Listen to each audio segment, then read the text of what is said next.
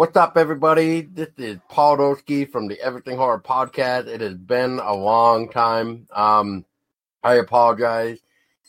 And unfortunately, we had an unexpected event that occurred over October, which we ended up losing one of our fur babies of 14 years. So we had to take some time off to recover from that. But we did adopt a brand new baby who is now 11 weeks old. He was 9 weeks when we first got him, and he's all black as an honor to our fallen little fur baby. His name is now Cinder with a Y. And Tessa is here, but she's still cooping, and she wants to sit out for now because of it, but I understand her wishes. And I just figured it's time to come back, and I always give you guys something with the show. Speaking of show, this wasn't going to be a roundtable, but a couple people ended up bailing out on us because of personal issues beyond our control. But I do have with me none other than Ken Artuz from DecayMag, who has a very interesting topic. And we'll just go diving right in with Ken as he takes the floor. Hey, salutations and thank you for having me. Hey, so was I plan C or plan B here for your roundtable? Plan B. It's good that you thought of me, and I'm always glad to be on your podcast. And the topic I have is an interesting one, and it is zombie films and the evolution of zombie films, and that in itself hosts different topics right there. Like, for example, slow-moving zombies versus fast-moving zombies. And not only that, but does the new theme, which is the infection theme found in 28 Days Later, does that constitute as a zombie film? In my opinion, and it doesn't. It's a rethinking of a viral outbreak, which goes back to zombie theme in general. And also the fast-moving zombies. I've heard so many times that zombies shouldn't be running because if they're dead and or decomposing, their muscles and joints and bone structure wouldn't make them faster. They will in fact be slower because they don't have the mechanics as a living person does. And I say to that, well, it's a movie, it's fiction.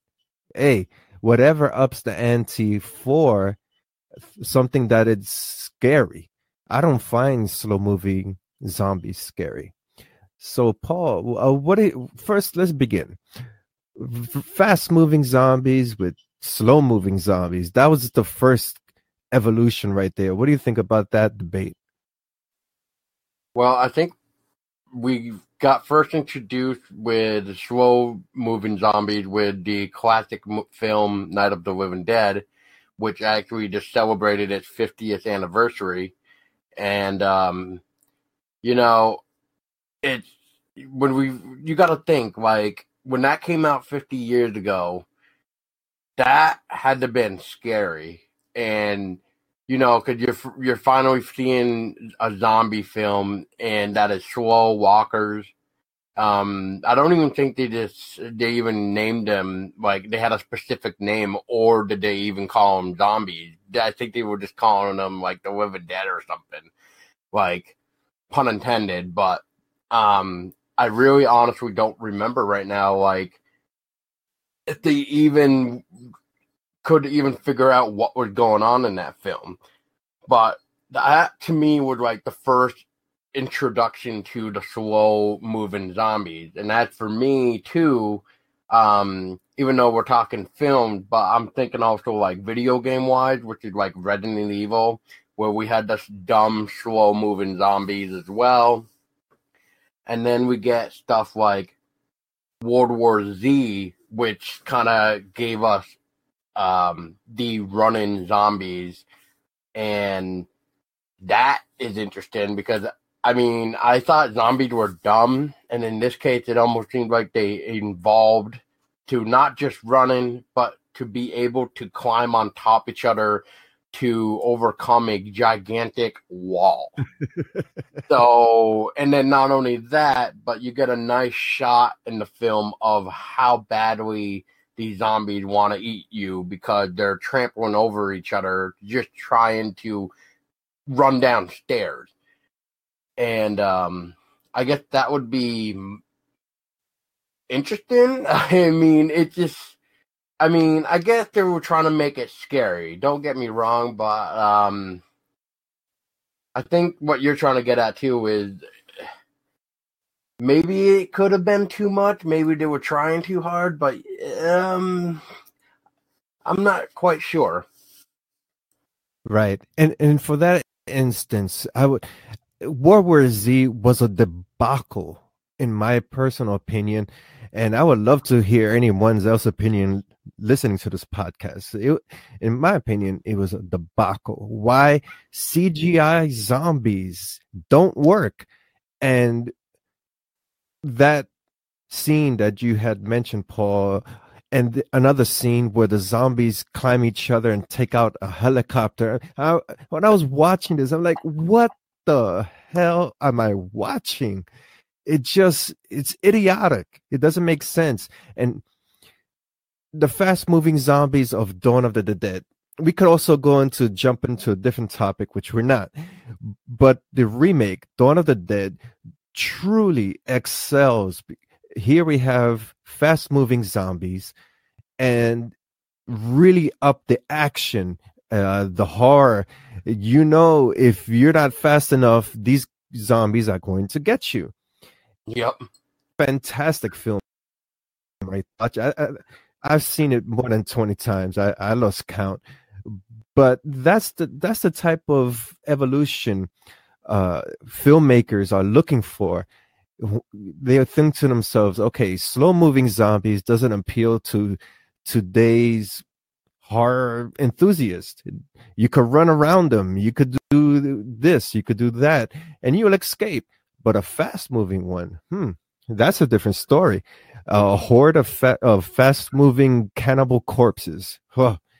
I tell you, even in the video games, you mentioned video game Resident Evil. Which one was it? Dead by Dawn or something like that. That as the sun goes down, you have these nocturnal zombie creatures. That's the one. Hey, wow. Talk about survival horror. That's exciting right there. Yeah, that was a really good game. I liked it. I enjoyed it. The nighttime definitely was the challenge, for sure. And of course, you have the bad video games, which is Dead Island. Those had running zombies as well, and it just ups the action. I think that was a great call. Whoever came up with that concept, and once again, for the viewer, they would say zombies are not supposed to run. Yes, but we're talking about a world that werewolves and vampires exist. They don't exist, but take it as a form of entertainment. I agree. And speaking of, think we're on the topic of video game right now. Now, we got a couple video games coming out that involve zombies. One is the Overkill The Walking Dead. Another one is an actual World War Z video game. And then the finale one that I know of, which got delayed, I don't know, maybe 3 or 4 times now, is Days Gone. Now, Ken, have you heard any of these, and do any of these video games that I just mentioned spark your interest at all? Well, they always spark my interest. The fact is, I have no time to play video games at all. I would love to sit down and play video games again. The only one that I've heard from that list is The Walking Dead. I'm not surprised another video game for that franchise. they keep dishing. They're gonna milk that franchise until it's bone dry. Well, it's overkill now. So I don't know if you're familiar with the studio Overkill, but they created like Payday.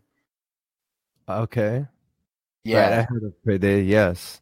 yeah. So it's that same studio that's creating a 4-player Walking Dead game. Huh.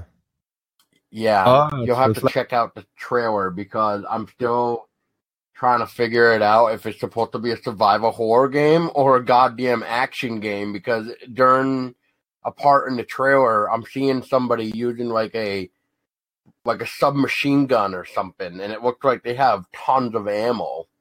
So it's just like what am I playing? Like Call of Duty or something? uh, well, there it is again.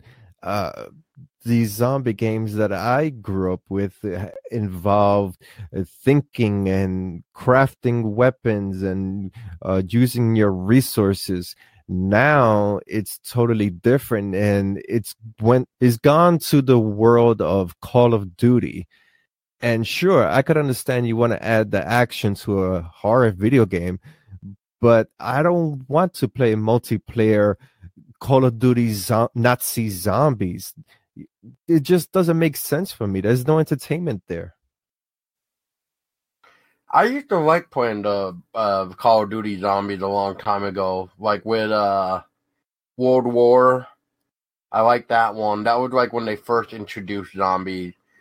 Black Ops and Black Ops 2 weren't bad either, but I remember Black Ops 2 was like the game that like uh did it for me for the last DLC because that last DLC for zombies for doing the Easter egg was a pain in the fucking ass.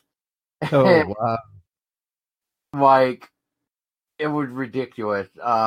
For those of you that may remember, it's where the DLC was you were in like a World War II or something like area or something where you had to do like the challenges, and on top of that, you had to charge the staff.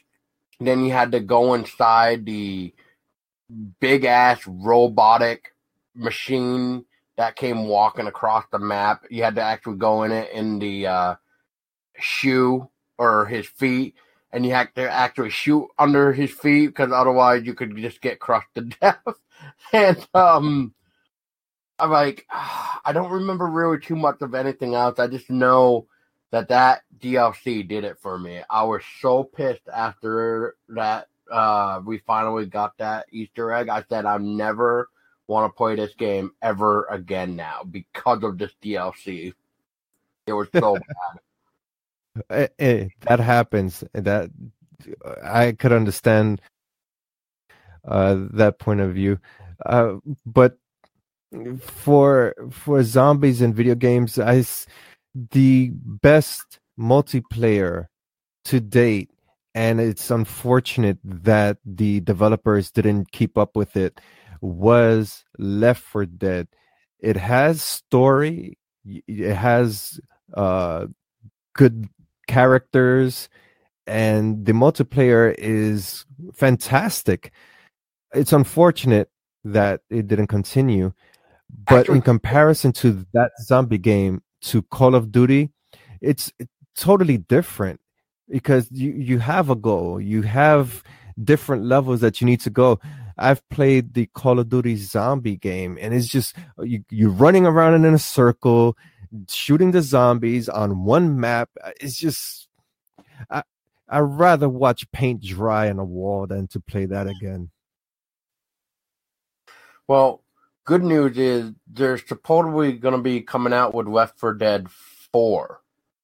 Um, I don't know anything else more about it except for that it looks like it's going to be coming to console besides just Xbox. So I'm keeping my fingers crossed that we hear more sometime down the road. I mean, Yeah, I've been hearing I've been hearing that rumor for a while now. I'm just Yeah. waiting to see. Well, another game that I wouldn't mind checking out, which I've seen a few people play for zombie wise, is State of Decay. Right, right. Yeah, that's a different approach to the zombie genre, in which it's more not tactical, planning. You have to plan your resources. Uh, if that's the same one I'm thinking about, you got to plan your resources, build your community, so on and so forth. Yes. Yeah. Correct. Yeah, I've seen quite a for the video game arena. There's so many great ideas there. I'm just wish Hollywood would, cater to these ideas. Take a page from the video game community and create something worthwhile, uh, instead of doing these reboots. And please, no sequel to World War Z. Please, no. And leave Brad Pitt out of it too. He's Come on. Once a film has a big major name to it, I know it's a piece of crap, and that goes for let's see, yeah, practically every film that has a big major. Get a B movie actor, or get an actor that is not so popular. That's why, going back to Dawn of the Dead, you have Ving Rhames, you have a whole. I could even go into IMDb. These actors weren't so popular, and after Dawn of the Dead, you see, what, 8 out of 10 of them, they went on to bigger projects. Yeah. Yeah. But then again, that movie helped boost their stardom, I guess. A stardom. Oh God, like, it boosted their name, so they became recognizable, and so people were like, "Oh, we need to get him or her on here because they're very well known." So that might help too, and yeah. Yeah, I still find it difficult to see the asshole in that movie went on to go into the comedy series. I still see him as that guy from Dawn of the Dead, but he has a successful role in that TV series. What is it? The family TV series. I forgot the name of it right now. Now, are we talking the guy that played as the sniper there on the rooftop? No, that's Andy. See, I even remembered his name. Okay. Andy. No, as a matter of fact, Andy stars in Strange Nature, which just released a couple of weeks ago. That's a cool film that has a good social commentary. I really enjoyed that one. Huh. Where can you find that? Oh, that's available on video on demand. All the platforms: iTunes, Amazon. Uh, yeah, that's the only ones I know. Yeah, so that one, we even covered a interview with the director and also a film review on that one. And I didn't notice at the time when I saw the actor who portrayed Andy, he was in it, and a good role too. He's the protagonist's grandfather. I was like, oh wow, look at that. That's an extra treat. I didn't know about that. Interesting. Now, so this is going back to another game that I just mentioned, just because I want to hear your take on this. So, besides just regular zombies that we know, which are human, now how would you feel about zombie animals? That's different. That's an area that hasn't been touched on. And I always wondered, in the zombie apocalypse and all these movies, why aren't the animals contaminated? And sometimes we see the dogs walking about, or Well, in The Walking Dead, the horses become lunch, but you don't see the horse get up and attack a human to eat his flesh. I would like to see that. That's different. Well, the reason why I brought that up is because we kind of seen, the zombie dog from Resident Evil. We're gonna be seeing a freaking zombie bear in the video game Days Gone. So No that's way. why, yeah. So that's why I kind of brought that up, because I remembered the Days Gone trailer where they ended the gameplay where he is about to go up against the zombie bear. And this zombie bear looks terrifying a little bit, because it's just like, you already got to think a bear is already a freaking killing machine as there is, but a zombie bear, like, oh man. What? Oh, come on. I can't take that seriously. Dude, that's what I mean. Like, what? I guess maybe it was more decayed or something. I don't know. I just, there's something off still about it too. But yes, there's gonna be zombie bears in Days Gone, and there is in fact gameplay footage of it. That's funny. And one area in the zombie genre that I find that has its ups and downs is the comedy zombie films. Some are successful, of course. We have Shaun of the Dead. Yep. But Hollywood doesn't seem to get a grip on how to mix a zombie film with comedy. The only one is Zombieland, and they're trying their best to bring that back. I say, okay, it's cool, you could bring that back, but what about creating a different zombie comedy, something else? Or why do we need Woody Harrelson and the other cast? Bring someone else in and make a sequel, a spin-off or something. There was an old film I saw. It was part of the 8 Films to Die For, if anybody remembers that. It was called Zombies of Mass Destruction. That was actually a comedy, and I thought that was pretty well done.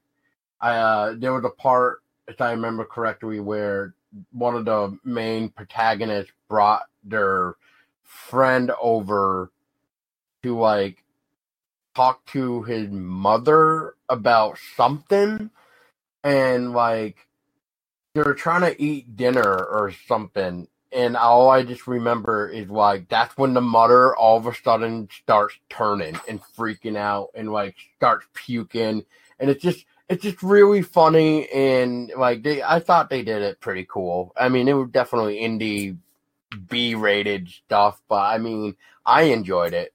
But if anybody can get a hold of that movie to check out, if you haven't already, that's one I would recommend for sure.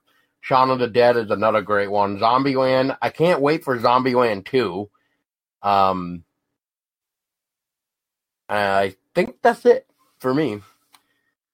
Yeah, I can't wait for Zombieland 2 as well, but I just don't see how they were waiting just to get the whole cast together. Their careers evolved tremendously, and I just hope that the resources doesn't go into their paycheck, and then we forget, hey, wow, we need some practical effects to make these zombies look convincing.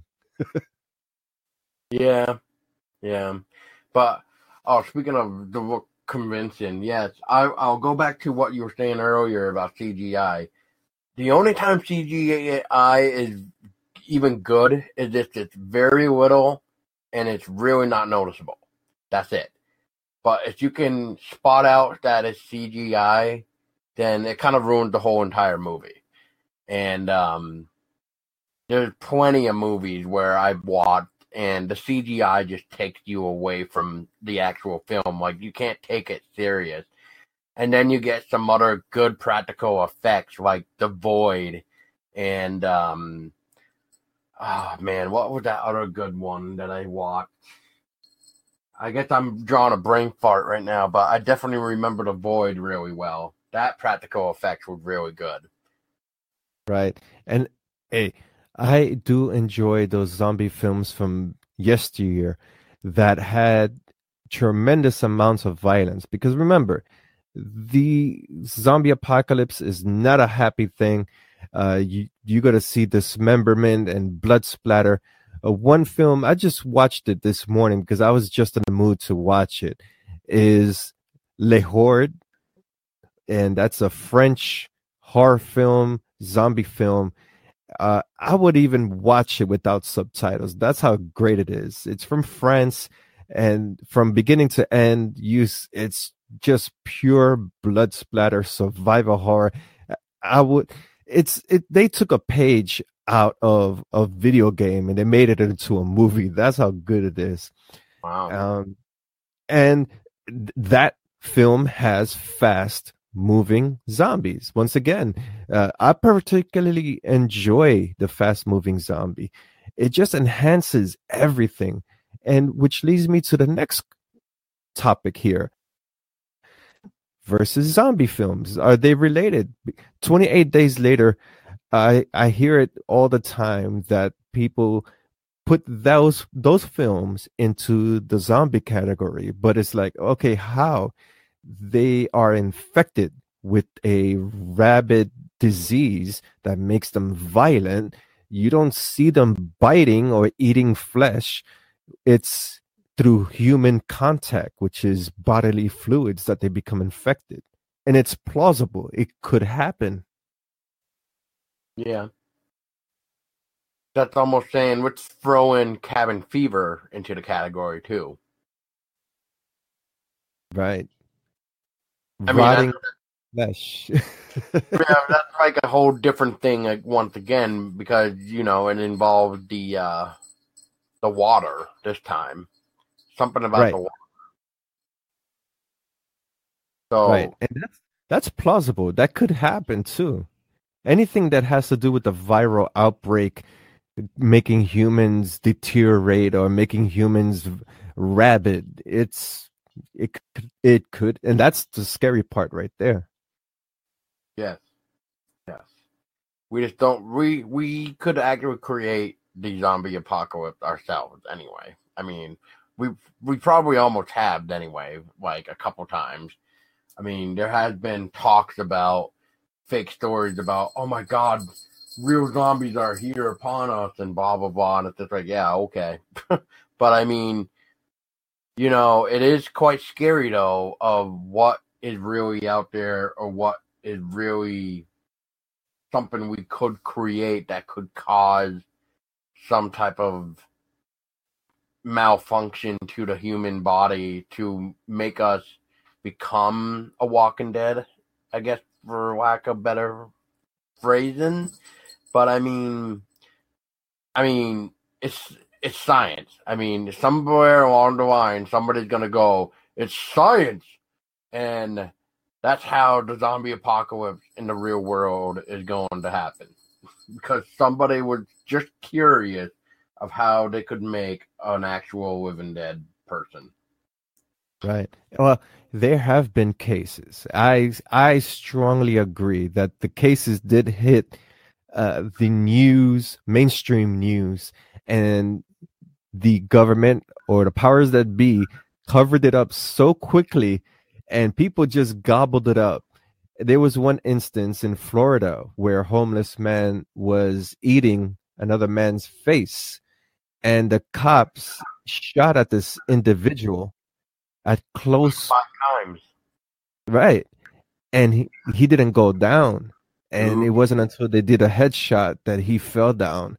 And there was videotape evidence of this. What did they say? Bath salts. What the fuck is bath salts? Who came up with that? What is that? That was the most quickest excuse they've come up with ever. And after that, there were 2 other cases which they blamed on bath salts. And then all of a sudden, nothing. You don't hear no other quote unquote bath salt incident or somebody eating someone else's face. What happened? Where did this go? I think that was some type of tinkering, and we were gonna have a zombie apocalypse there. Yeah. Oh, yeah. I agree. I mean, I remember that now that you said when you brought that Florida incident up. There definitely was another one that involved. I think it was a plane. I think there was another quote unquote outbreak on a plane. I don't know if you heard of that one. But the one, I think the second case was a roommate or something like that, and he was eating his roommate's face. And once again, he or she, I don't recall, they stopped him with the headshot. So I'm like, okay, what is going on here? But that was so hush hush. It was so isolated that the news reports just stopped. Well, It's funny. I guess It's the fun. government knows more than what we can get out of them, I guess. Right. And another thing that really, it's actual fact. You could find this in the government files. Google it, you find it. It's in the directory of our own government that they have a protocol for a zombie apocalypse. Martial law, who would respond, FEMA, how would they set things up? I was like, what? This is how? Why? What do these government people know that we don't know? Well, like I said, I mean, well, let's look at it like this. So, the government finally came out about UFOs. Yes, they're real. Yes, they've been experimenting or whatever and stuff with Area 51 and all that jazz. So, the way I look at it now is, could that have started the whole okay, well, now we don't need to be hush hush anymore about the UFOs because now, because of this quote unquote zombie outbreak that we were just talking about with these weird incidents going around, which we don't hear from anymore, like Ken has pointed out, is the fact that, okay, so now it's just like the new thing that they're covering up, like where we're not supposed to know because I guess they finally gave away about the UFO. So that way it's just like, oh yeah, UFOs now exist. So it's just like, see, I told you. So now it's almost like we're being brainwashed to forget that even happened. And it out. And just a quick Google search, I found the plan. It out of all places, just as of this, history.com, they have an article there about the titled Con Plan 888-11, and it is actually the counter zombie protocol. This is weird. Oh, man. And it says, quote, this plan was not actually designed as a joke, unquote. So that goes to show you, interesting. Wow. Hey. I guess if we're still around in the next 40 years, maybe we might see it in person. Right. Well, I hope in that case, I hope they're slow moving zombies because, hey, my cardio is as bad as Conor McGregor. So I don't want to have to be running for more than 3 miles before I say, you know what, you guys got me. I'm hamburger meat by then. Or you can just trip other people over to distract them.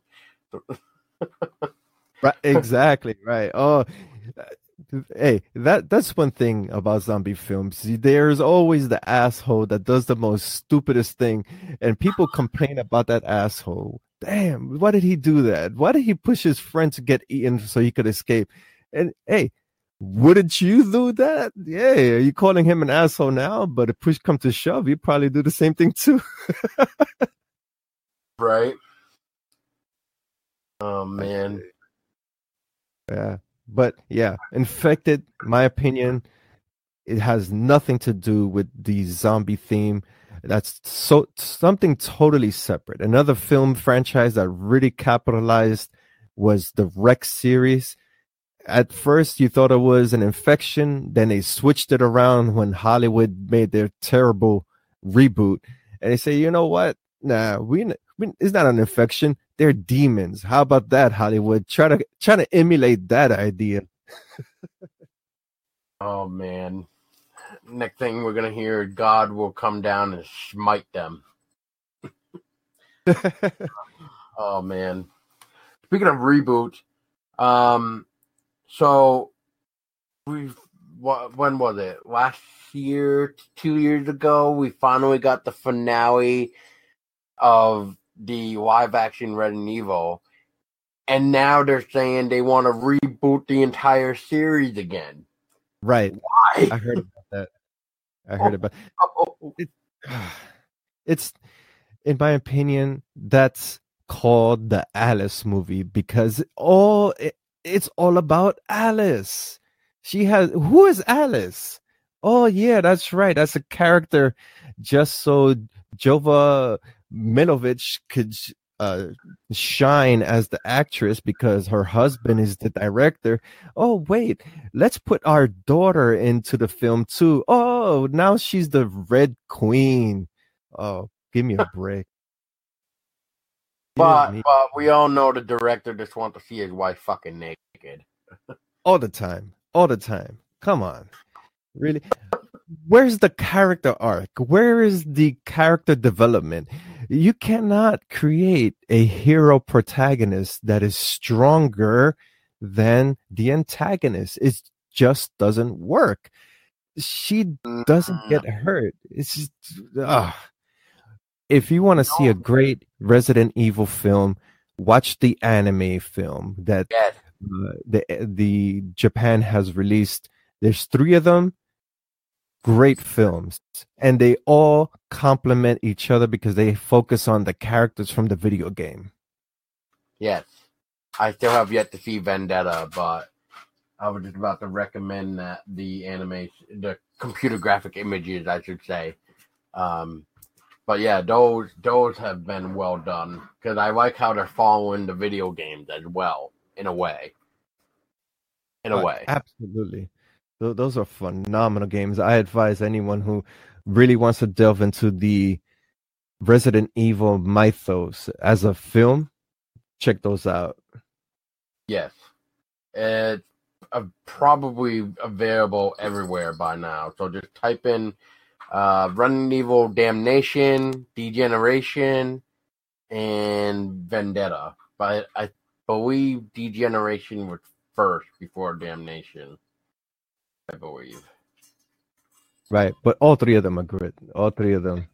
Action. And I'm surprised that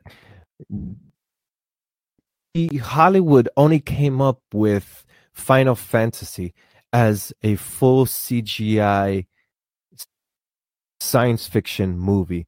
And to me, it was a great piece of art, but it's so underrated.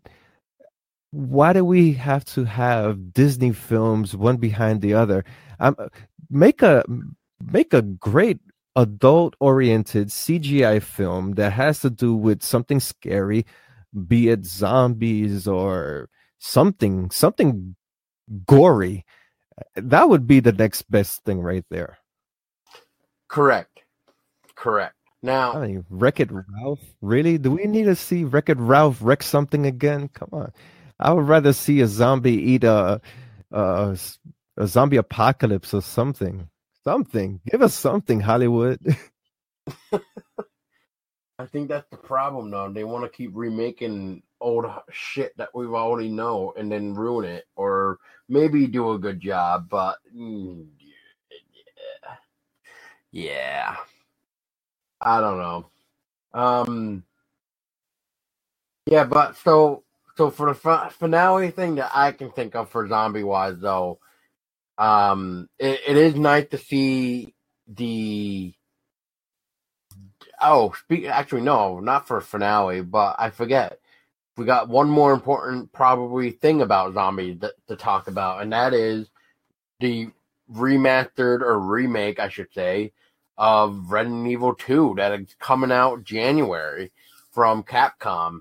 They really completely rebuilt Resident Evil 2, and I'm impressed. And I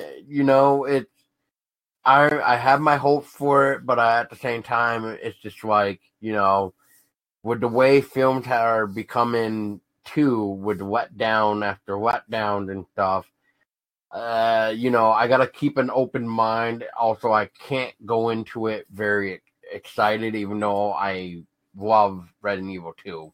I don't know how many hours I played the shit out of that game back in the day. But,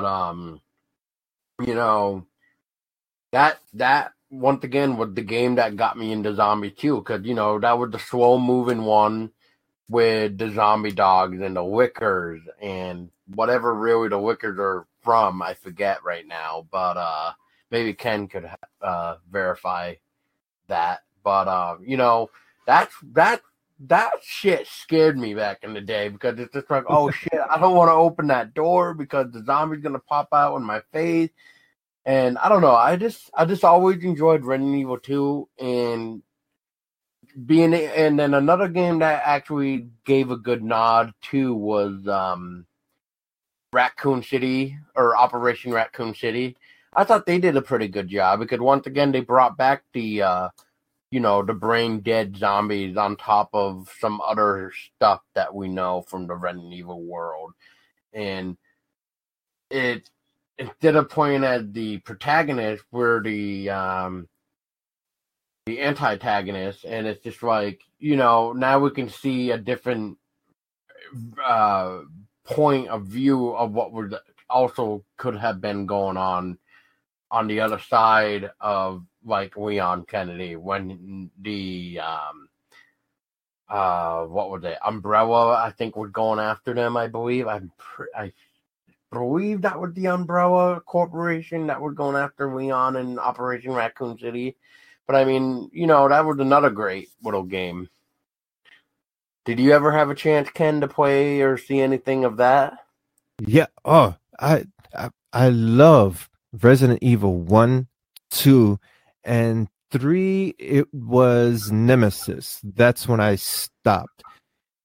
But then Capcom said to themselves, hey, you know what would be a good idea? What? Oh, let's put zombies and unlimited ammo and all these weapons. Wait, let's put multiplayer, and just forget about survival horror and using your resources and trying to figure out puzzles. That people don't want that.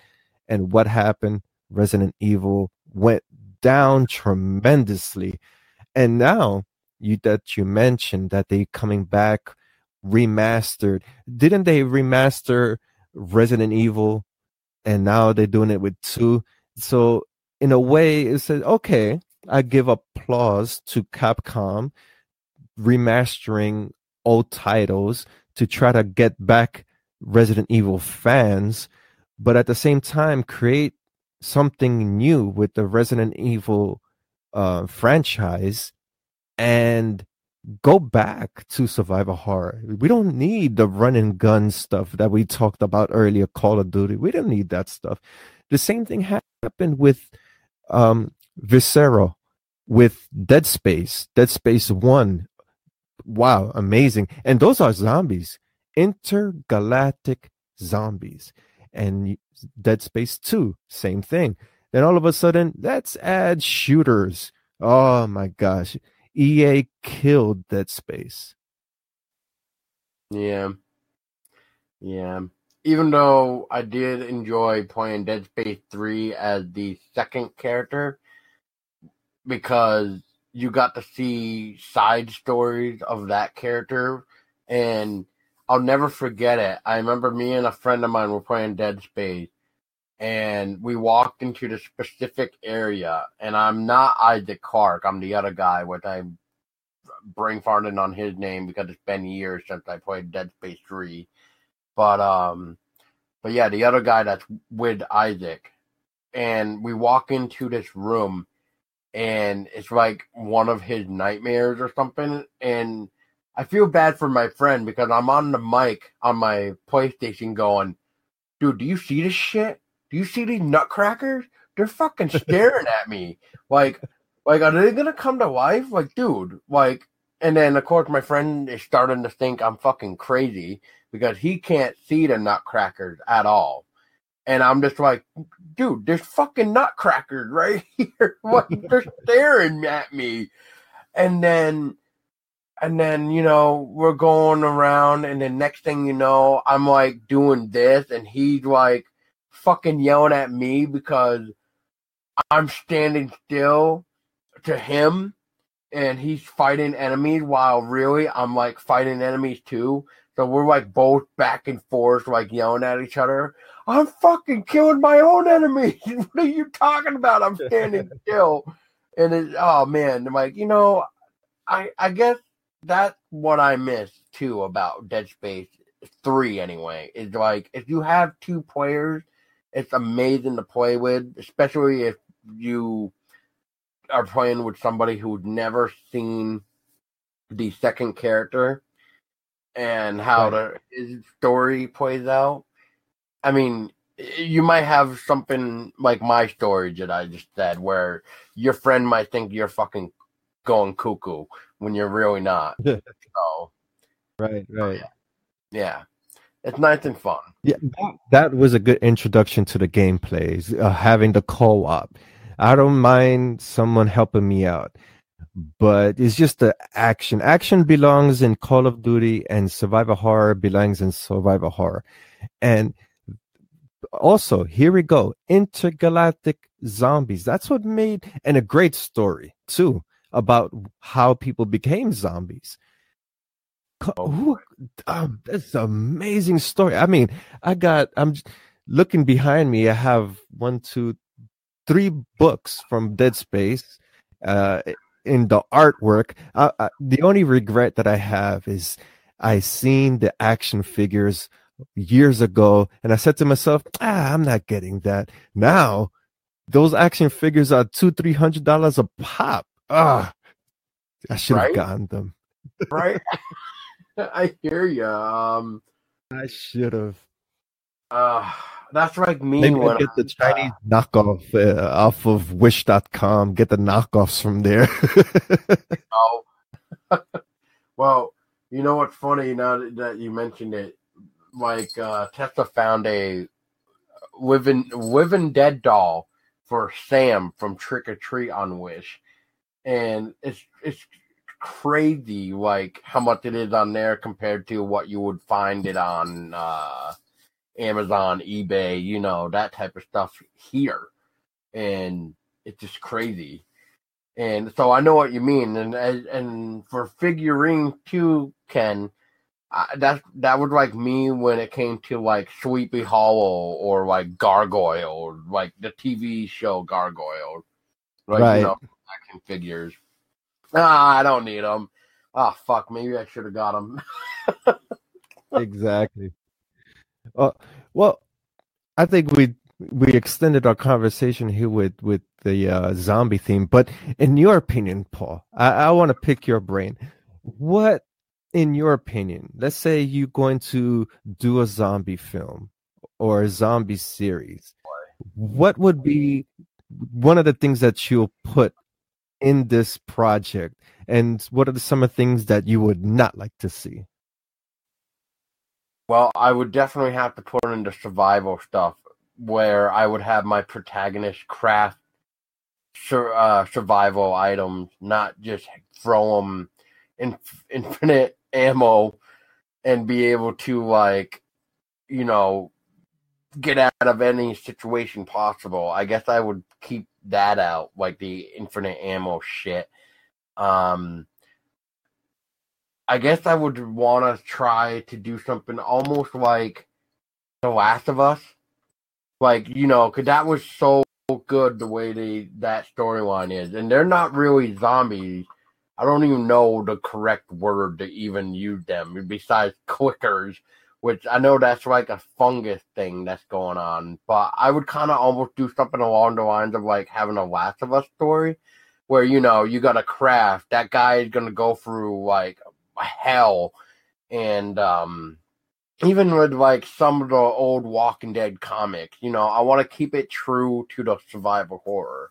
I don't want anything like World War Z where the zombies are going to take out a fucking helicopter or climb a wall. I guess I want to make it more realistic as possible when it comes to, well, okay, so if this was me really surviving and if I had to really defend for myself, what would I really need as a defense thing, I guess, is what I would do.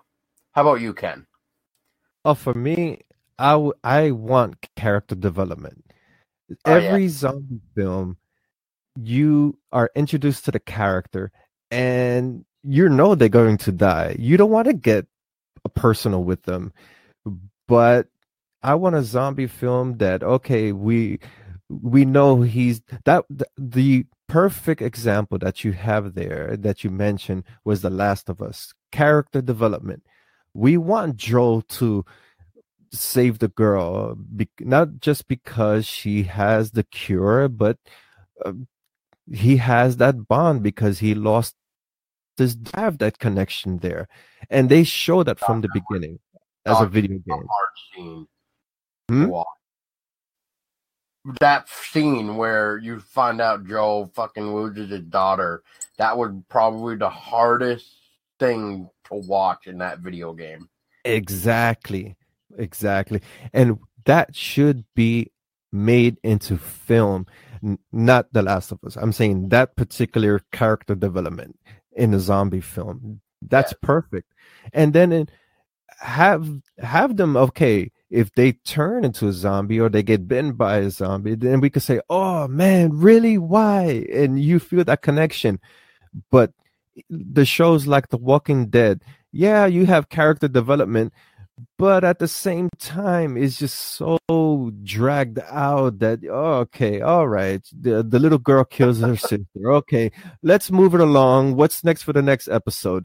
It just feels too drawn out. If we have it as a film, condensed, short, but articulate, then that'll be a different story. Yeah, that's another thing that Hollywood is definitely lacking a lot, is definitely character development. And it's sad because, like you said, when you go into a movie, you want to connect with the character, or at least somebody. And then if you surprise attack them killing the person that they just got attacked to, yeah, I mean, it's going to, it's going to play out like in a good way and a not in a great way. Like, it's a good way because you got the audience to connect with this person. And then it's a bad way because now you're killing them off. And so people are going to do like what they always do best, complain. Well, that's whose fault is that?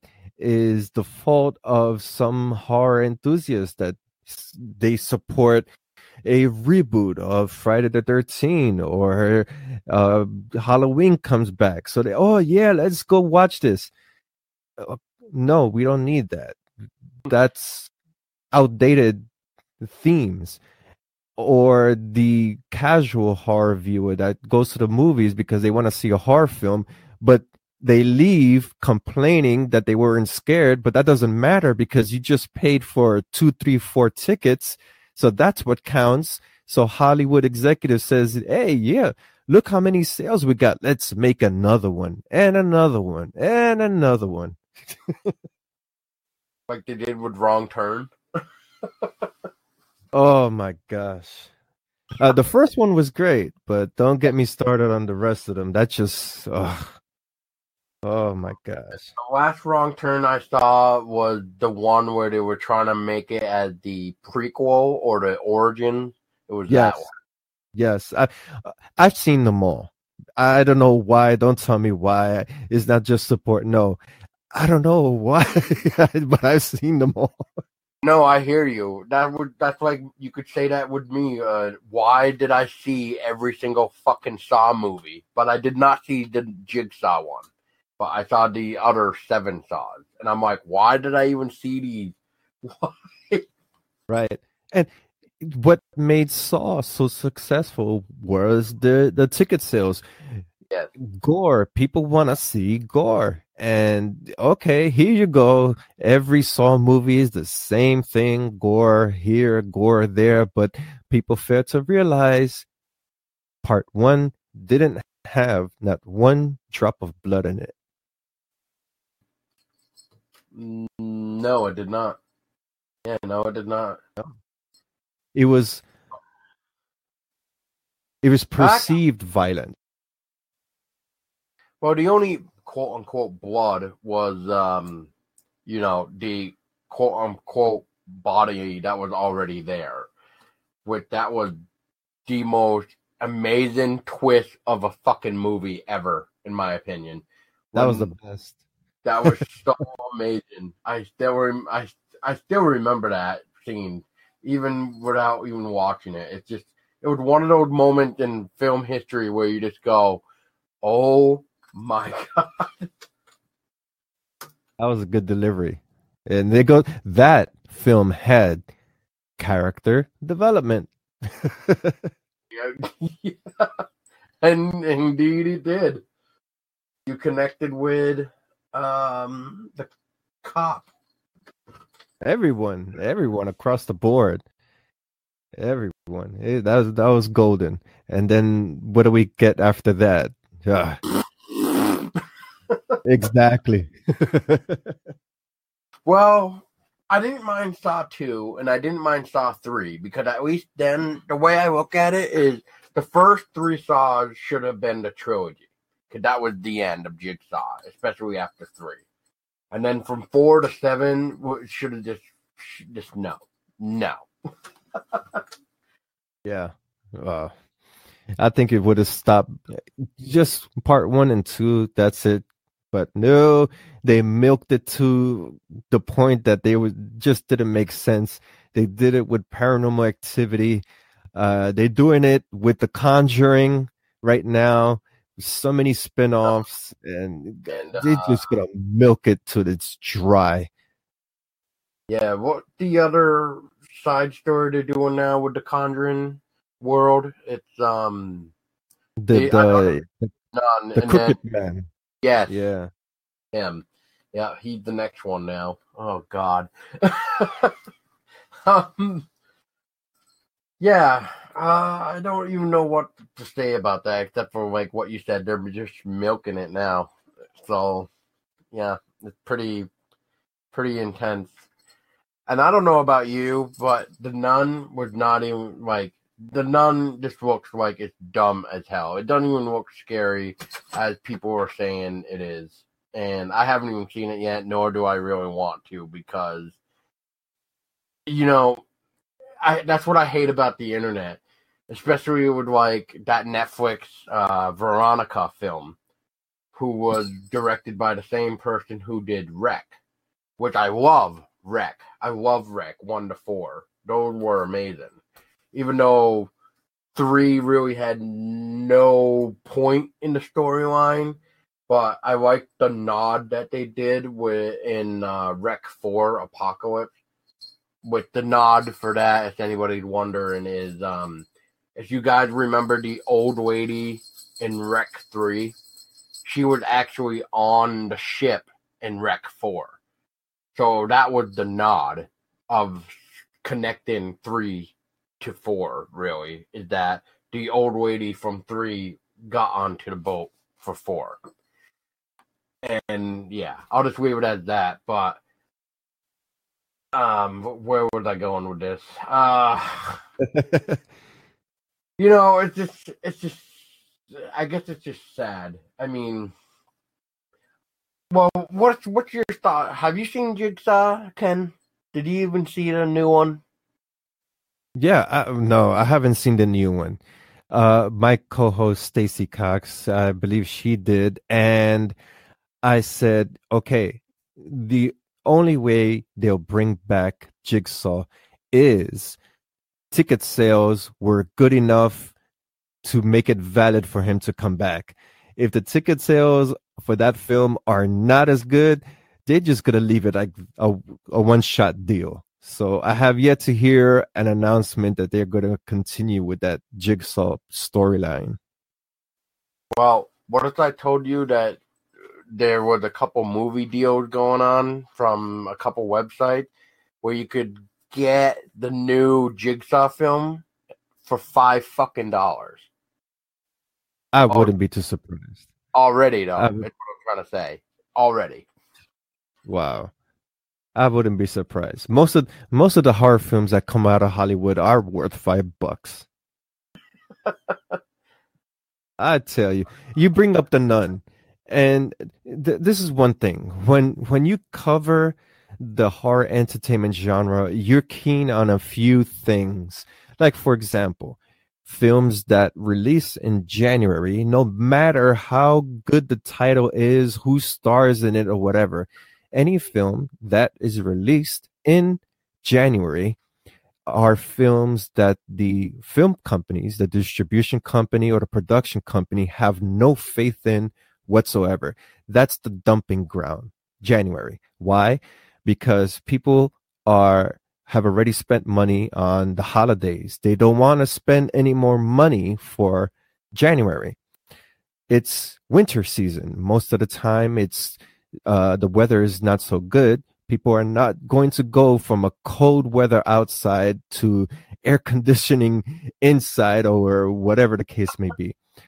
February, it's another month that is not so good to release film. Now, case in point, the last Resident Evil film was released on January. The last Underworld film was released in January, and also that what was that Conjuring film, The Key, was released in January. None of them were successful and met rave reviews.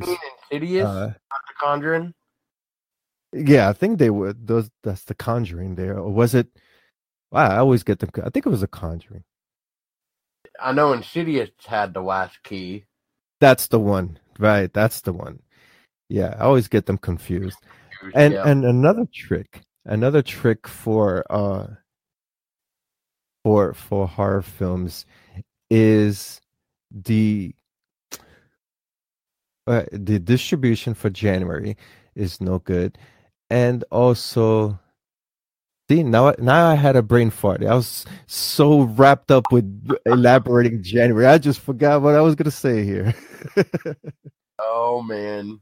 Well, while you try to figure it out, I guess we'll go into one of my topics real quick, and that is the reveal of the poster for the upcoming Child Play Oh, movie. God.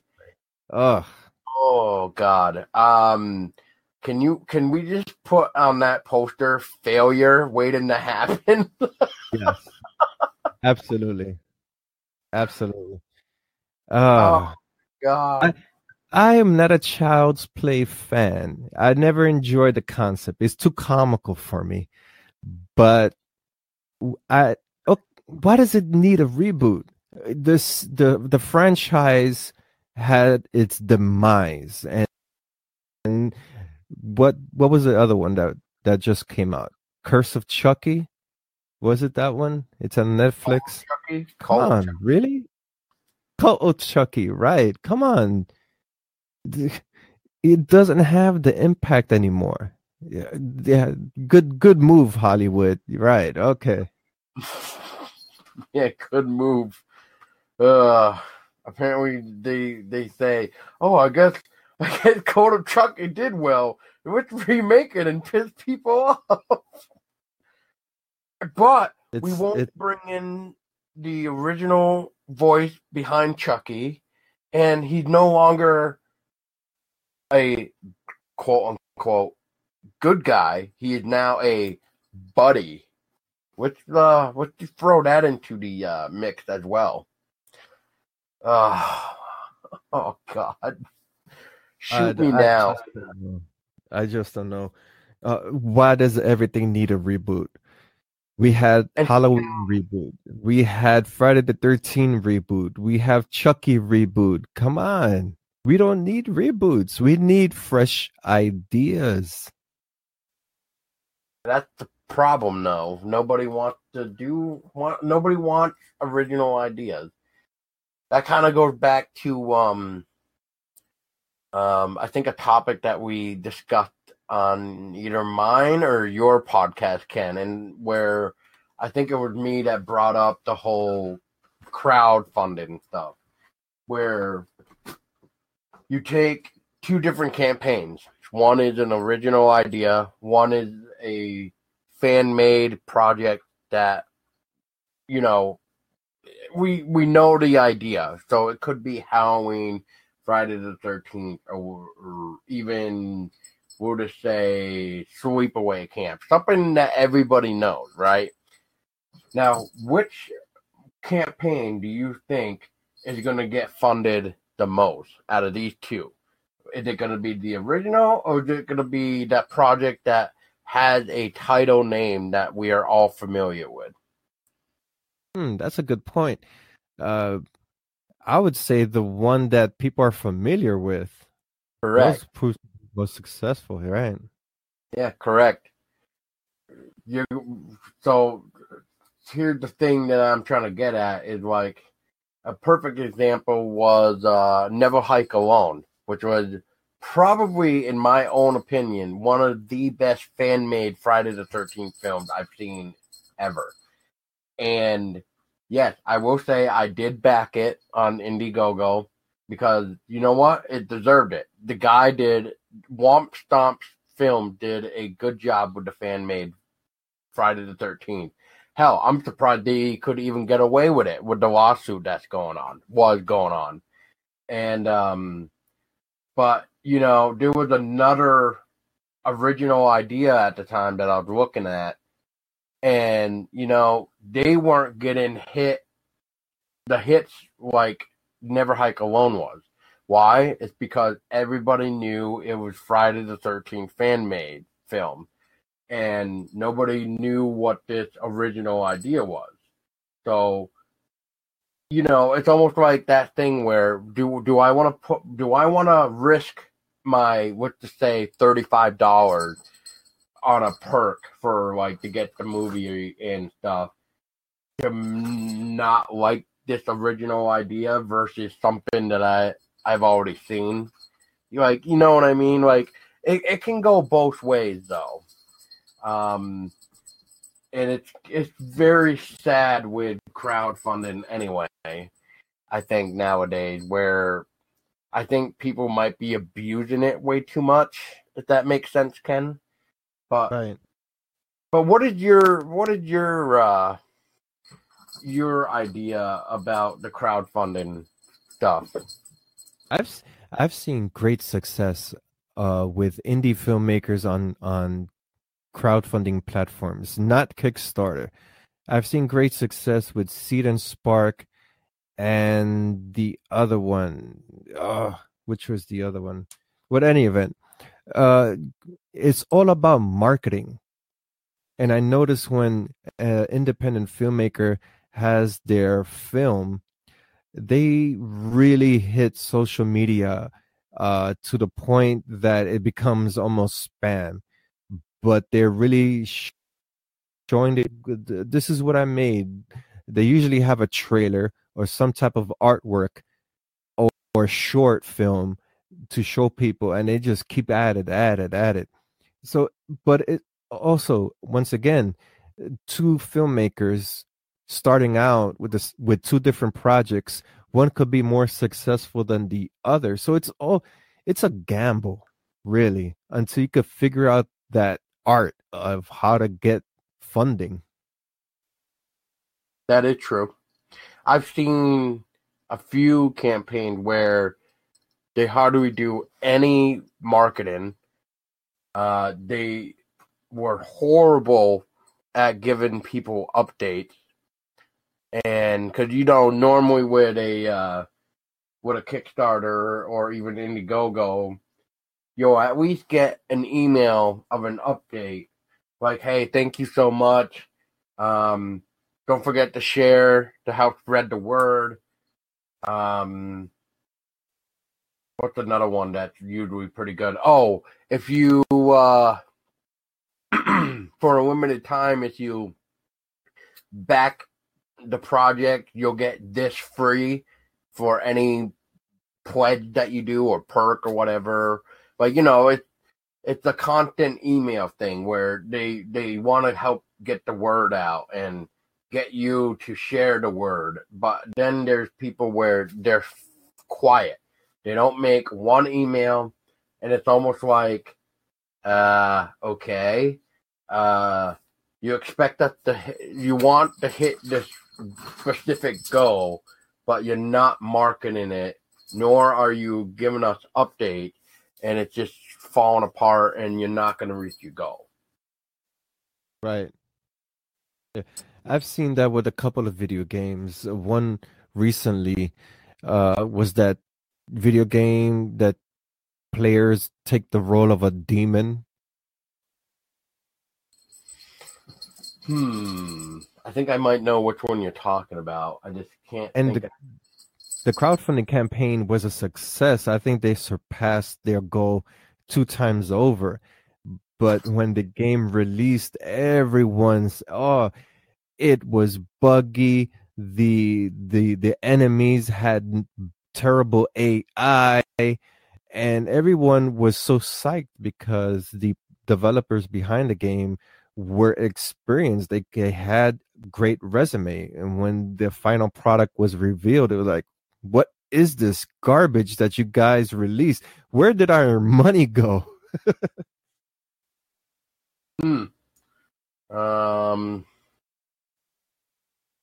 Yeah. I think there's been a couple Kickstarter horror stories too, which is crazy too. Yeah. We won't go into those either because those can get pretty shitty. People spending like $200 something and you never hear from the people again. Oh God. Yeah. There's a lot of horror stories with that too. Yeah. Anyway, back to childhood. Chucky. Yeah, no, that's a failure waiting to happen. And isn't Chucky now a robot? I believe so. I haven't even delved into the plot. Me either, but I did hear something about Chucky being a robotic boy now instead of just a regular doll. So it's just like, oh great. What else? I don't know. I just think if you're not gonna have the voice of Chucky, nor anybody that we really know or familiar, well, actually, you know what? Let's talk about the doll itself. Have you even seen what this new Chucky looks like? Yeah, he doesn't look. They kept the same profile of Chucky. What is it that you changed? The clothing a bit, the face. The face was definitely the noticeable one. Yeah, it's not going to appeal to modern audiences. It's not. This goes for every 80s horror film. Jason, Michael, Freddy, and Chucky, and Leatherface. They were released at a time that really hit the core of social commentary or the core of horror enthusiasts looking for that right chemistry in a horror film. You cannot bring back none of these guys because it doesn't apply. We're in an age right now that everyone wants instant gratification. We're on social media. We need something that relates to the times that we're living in. Correct.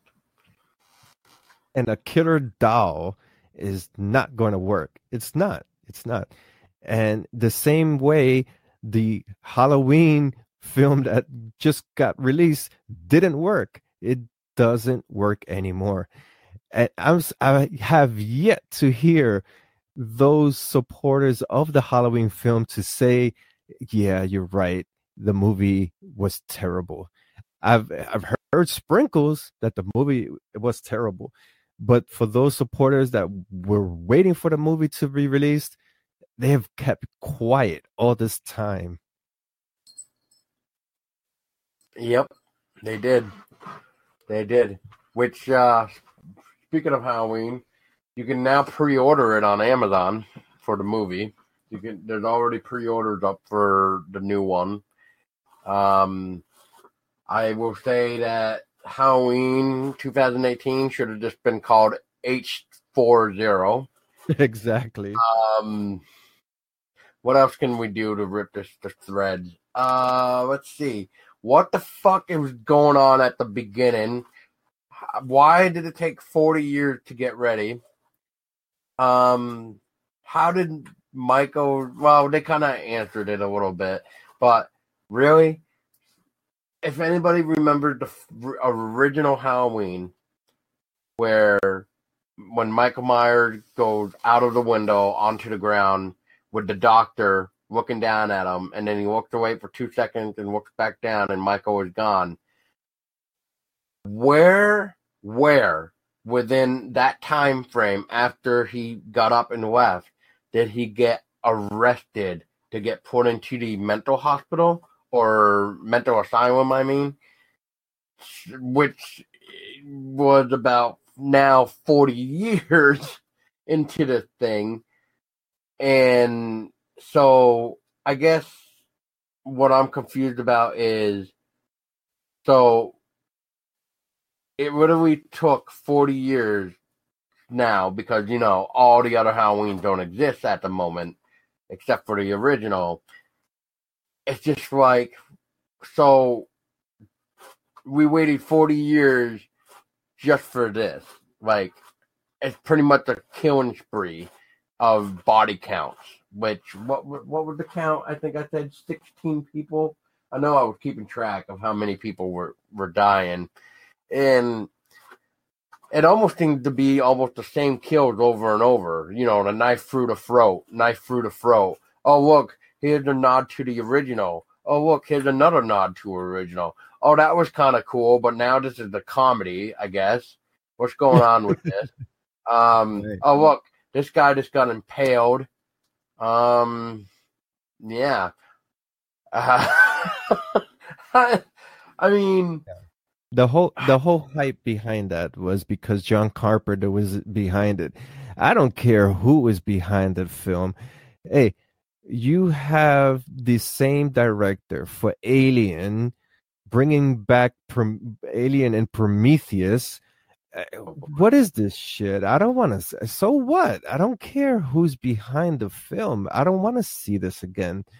But everyone was so psyched. Oh my gosh, John Carpenter is producing whatever. Do we really need a slasher film where, I don't know, he's just killing everybody that's in his path? And oh wait, there's a female protagonist. She's strong. She's gonna beat him. We know she's going to beat him. She's the female fucking protagonist. No shit. There's no surprise there.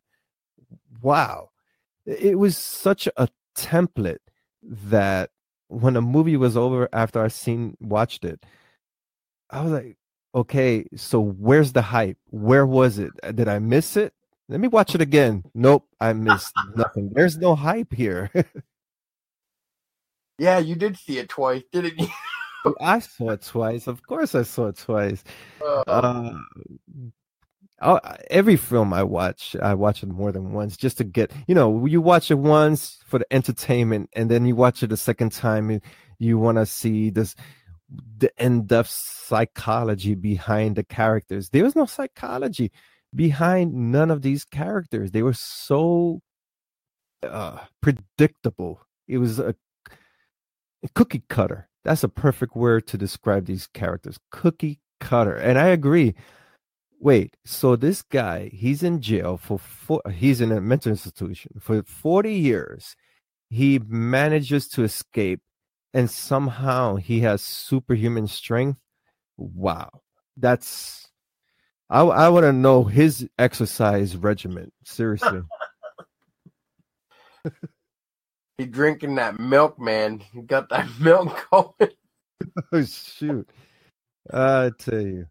Don't get me wrong. The cinematography was nice in this film, but okay, they had the same exact ending as Texas Chainsaw, which you could find in the sequel to The Strangers. The same ending. What were they thinking? Now, see, I didn't know about The Strangers. I haven't seen that movie because to me that looks okay. I hear great things about it. I don't hear great things about the sequel, though. Pray at Night, I think it's called. Right. Yeah. So once again, that just shows people are running out of ideas. If they got to copy an ending for multiple movies, then there's really no hope in the originality anymore. In this case, it wasn't even original because, like I said, it should have been called H4O. But, right. I mean, I don't know. I guess it was just the same thing. Didn't Michael Myers escape in an accident, in a bus accident? Wasn't that in part 1, part 2? Come on. It's the same thing again. Then he goes to town. The only difference in this film is that Laurie is not his brother, her sister, and he just goes into random people's houses and kills them. Why? It just doesn't make sense. It has no style. There's no style. You create a serial killer as in a slasher film, he has to have style and he has to have reason. I was told that John Carpenter wanted to create a killer that he's just a killing machine. Okay, that works, but why? Why does he do it? What is his motivation? Jason does it for revenge. Freddy does it because he's a pedophile, and Chucky do it again. I forgot. What's his motivation? Get out of the body. Yeah. Get out of the body. Get out of the dog body. Oh, so he has a complex. Okay. I don't want to be stuck a dog. Not anymore, yeah. Yeah. Yeah, because the idea was that he wanted to cheat death, but he also wanted what's her face to have the baby because let's not get into that. How does Chucky have sex and has a child? Let's not even get into that. Well, this is before Seed of Chucky. We're talking before he went into the body, though. Because what was the lady's name that was pregnant that he was all over trying to say like have the baby for us and fertility. Yes, and oh God, just no. That Seed of Chucky wasn't even a horror; it was a fucking comedy. And I also hear rumors that we're gonna be seeing the he-she again. Gwendolyn, whatever the name is. Oh God. Oh Yes. I'm gonna be seeing him, whatever, it again, in a future movie, apparently, from what I understood. Which I Yeah. don't know how much worse it can get than that, but okay. Yeah. Yeah, but for this Halloween, it's if you've seen one Halloween, you've seen them all. And that ending, it remind me of the ending with who was in it? LL Cool J, I think it was. Oh no, Coolio. One of those. There was a rapper in it, and he died the exact same way. Well, supposedly died. Michael Myers will always escape. He's fucking Houdini. But I said, wait a second. I just saw that ending in whatever other Halloween that was, that he got caught and this thing happened. And how? What? Oh, God. That I wasn't hope they make another one. Resurrection, was it? I know one of the rappers were in there, either Coolio or LL Cool J. Rapper that got killed by Michael Myers. You're saying yes to Resurrection, you think? Yeah, Tesla's shaking her head yes to Resurrection. Buster. Don't Yeah. ask me how I know that. Yeah, so there's the answer, Ken. That's the one. He died the same way in Resurrection. There you go. Yeah, and that's all. No, wait. That was H2O, I think, when they finally killed Lori, and then Resurrection, like brought her back. Something. They did some sort of like television thingy or whatever. They videotaped going into his house or some shit like that. I forget. Like, that's the one. Ratings. Yep. Okay, so that's the one. Yep. The one. Yep. Yep. So now it became found footage. We're all over again. Oh wait, wrong movie. Well, you know what? That makes sense now. It must have been Michael Myers down at the bottom of the basement in Blair Witch that was standing in that corner. That could be it. That could be it. Michael Myers was my favorite serial killer archetype, but slasher horror genre, yeah. It's all right. Put that idea on the shelf. Please, just don't do it again. John Carpenter, do something else. Find something and do it. Original. They're already planning the next Halloween movie. I'm not surprised. Which this brings up this next question that I have now. So, Ken, because of the ending of Halloween 2018, right?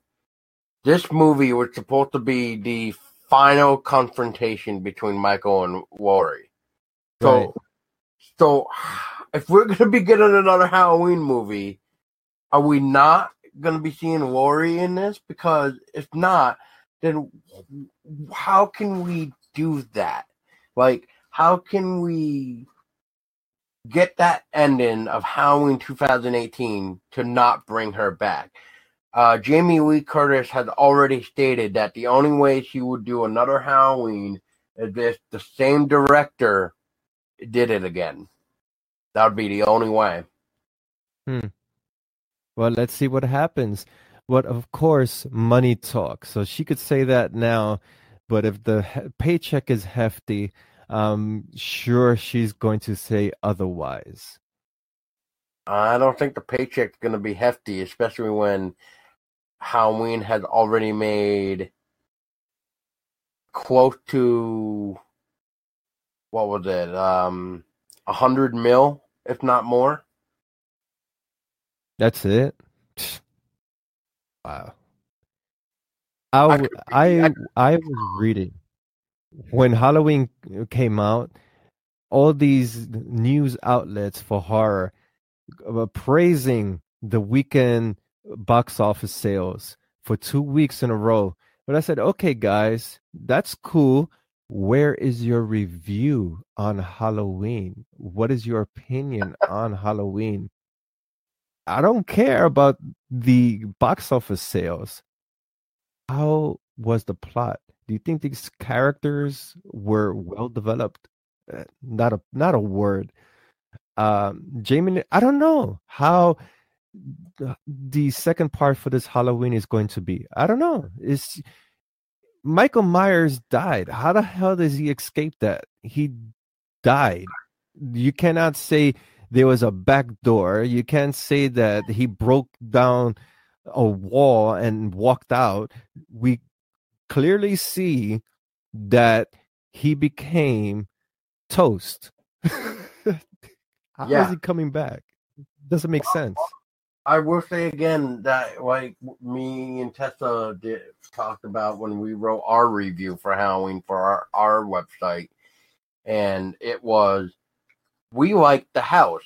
We liked what Jamie Lee Curtis when she played as Laurie, what she did with the what we call the trap house.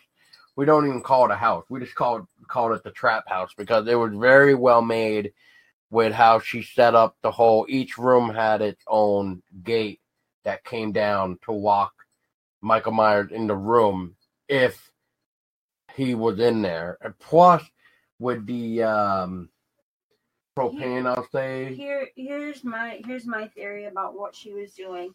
As she was going room to room and she was sealing it off, she was putting him in the direction she wanted him to go. She didn't want to give him any place to hide. She was luring him downstairs to the basement on purpose. So she was sealing off every room that she didn't find him in to put him where she wanted him.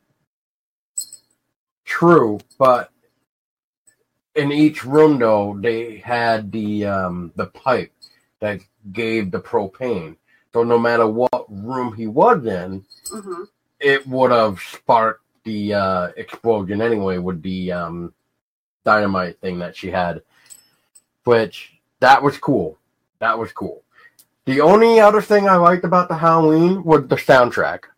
And Tessa can back me on this too, and I think Ken can now too, is that I love soundtracks.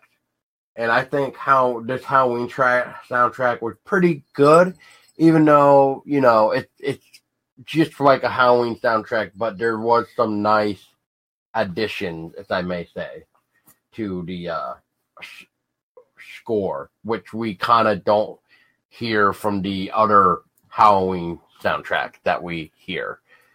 I mean, kind of like going back to like what Ken said, but I'm going to reword it, which is Ken was saying, if you watch one Halloween movie, then you know the fucking story. It's just like if you listen to one Halloween CD of a soundtrack, then you know the fucking music. Exactly. I don't know. I hope they don't make another one. I hope no. But that's just me. As soon as the announcement comes out, you're gonna hear everybody come out the woodwork and say, "Yeah, all right, yeah," and then they're gonna be people already silent. What are you talking about? People already are praising the next one already. They're like, "Oh my god, this was like the best one yet." What else has people said? This beat the original. What? What? What? Get out of here. How did this beat the original when this is the fucking 40 years after the original? God. It has no merit whatsoever. People amaze me every day when it comes to the horror community. It does, and those who praise this film, okay, it's cool, it's a slasher, all right, but it's not up to par on where it should with all the hype behind it. I was expecting something darker, more development with the character. I didn't want to see cookie cutter and a guy walking around killing everybody. Come on, I'll just watch every other Halloween or Friday the 13th there's no value there whatsoever. Give me something different. I want something different. So what did you think of the comedy in the Halloween? What did you think of the comedy? I heard about you're not the first one to mention the comedy aspect. I think I was so watching it. It just didn't occur to me that there were comedic elements in the film. I'm watching this film, and what am I watching? That's the first thing that came to my head.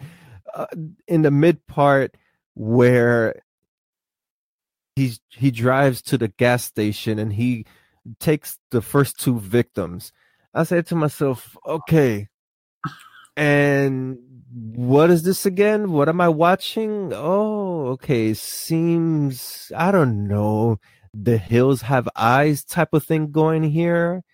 Come on. No, it just didn't work. Oh, man. Well, I did read somebody's review. It was actually the first review that I read where they actually tore the film up. I forget who the website is at the moment, but they tore up the movie. And one of the things that they noted was how come those reporters did not see Michael Myers beating up the guy that was behind the counter, and then how come they didn't hear the guy that was in the garage getting killed within the time frame that he would put it in the gas and the lady went to the bathroom. So the first thing, females are so particular of where they use the restroom at. That woman should not be sitting in no dirty ass toilet seat whatsoever. No. That right there, as you would have said, you know what? This place is too filthy. Let's go to a hotel, and that's it. They would not have been killed. Let's just take it like that. Yeah. And then the one part that really was getting annoying to me was Ken, you're gonna have to help me with this one. It was the school dance, right? That was going on where Right. the guy that was the kid or teenager, whatever, was dressed up as the devil that was trying to make a move on Lori's daughter. And Right. he said some weird comment that was trying to be funny, and I remember shaking my head going, is this supposed to be a fucking comedy or is this supposed to be a horror movie? Because I'm confused now. And Right. I don't know. I mean, I think the one thing that I wish too was that we heard that Nick Castle, the original Shape, was coming back. I kind of wish he had more parts for Michael than just the part that I only heard that he was in, which was the part where Michael Myers was outside and he did that infamous tilted head part. And that's supposedly all Nick Castle shot. Because there was the other guy that played Michael that did everything else. So I just kind of wish that if you're going to bring back the original Shape, he should have at least had a bigger role. Yeah, so if you're going to have the original Shape, which it was Nick Castle, at least give him more parts. Because he was the Shape. Not, what's the new guy's name? Yeah, the new guy. Yeah. New Michael. Well, you know it's sad when the hype train was going on with that movie, is that all you heard was Nick Castle. You didn't even ever hear anything about the new guy. It was always Nick Castle, and so I'm thinking to myself, oh, Nick Castle is going to be back in his role, and then later on you find out, oh, he's only just in that one scene where he does his infamous head turn, and that's it. Yeah. And like I was saying, it doesn't make sense. We're talking about a film that is entertainment value. We take it at heart. We can't nitpick on what if scenarios because it's fiction. And before I was comparing Halloween to Chinese food, and Chinese food tastes great. Chinese food tastes great, and but just like Halloween, it pacifies the appetite. But guess what? 10, 15 minutes later, you're hungry again. So you got to eat something else. Yeah, that's what Halloween is. It pacifies the hunger for a slasher film. But once you leave the theater, like, okay, I want to see something more, much better, something that would really get my palate going. And I'm going to put a pun intended on this, on what you were just saying about Chinese food, because Tessa and I had Chinese food last night, so there's the pun intended. So good, though. Yes, it is so good. But I just thought it was funny that he had to bring up Chinese, and then I'm like, oh, this could get interesting because it's like a pun intended now because we had Chinese last night. I'm about to get Chinese myself. There you go. But it's perfect. That I compare Halloween to Chinese food. Amazing. Sure. That's it. That's it. Unless you go to those all-you-can-eat buffets, then it's a different story. You'll be full for quite a while because you just stuffed your face with everything. Yep. Which those can be very bad at the same time because you don't want to stop eating because Chinese is so good. Exactly. Oh, I love me some Chinese food. I have one in particular. Always good. I even gave it my own name to the dish. I call it the Ghetto Valley meal. And the Ghetto Valley meal is half a chicken with pork fried rice and a shrimp roll. That's the Ghetto Valley meal. Because over here, it's kind of cheap. They went up in price a couple of dollars, but it's still fairly cheap. Me and Tessa like the whole sesame chicken with fried rice and the egg roll. Yeah, pork fried rice, yeah. With the egg roll. That's what we like. And that's about $10 here. $15 for the two of us. Yes, there you go. Not bad. That's not bad at all. No. But I wonder what's right. The cats, our cats, they love to eat what we have on the plate.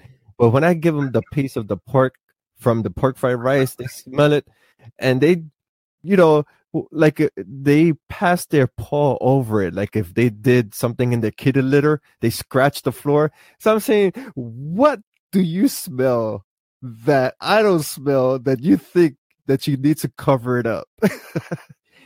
What? I don't know. That always bugs me out. I don't know. Our cat Obi likes to cover his food like a dog. And what else does he like to do? He cries because he thinks he's skin and bones when he's not. And he likes to come up to you if you're eating something like chicken or whatever, but he'll stare at you and have that beg face. But as soon as you give him the food that you're trying to eat, like chicken, we'll say, he won't eat it for some weird reason. It's like, so you're making me waste my food, and yet here you are, like, staring at me. Right. Yeah, our cat does the same thing too.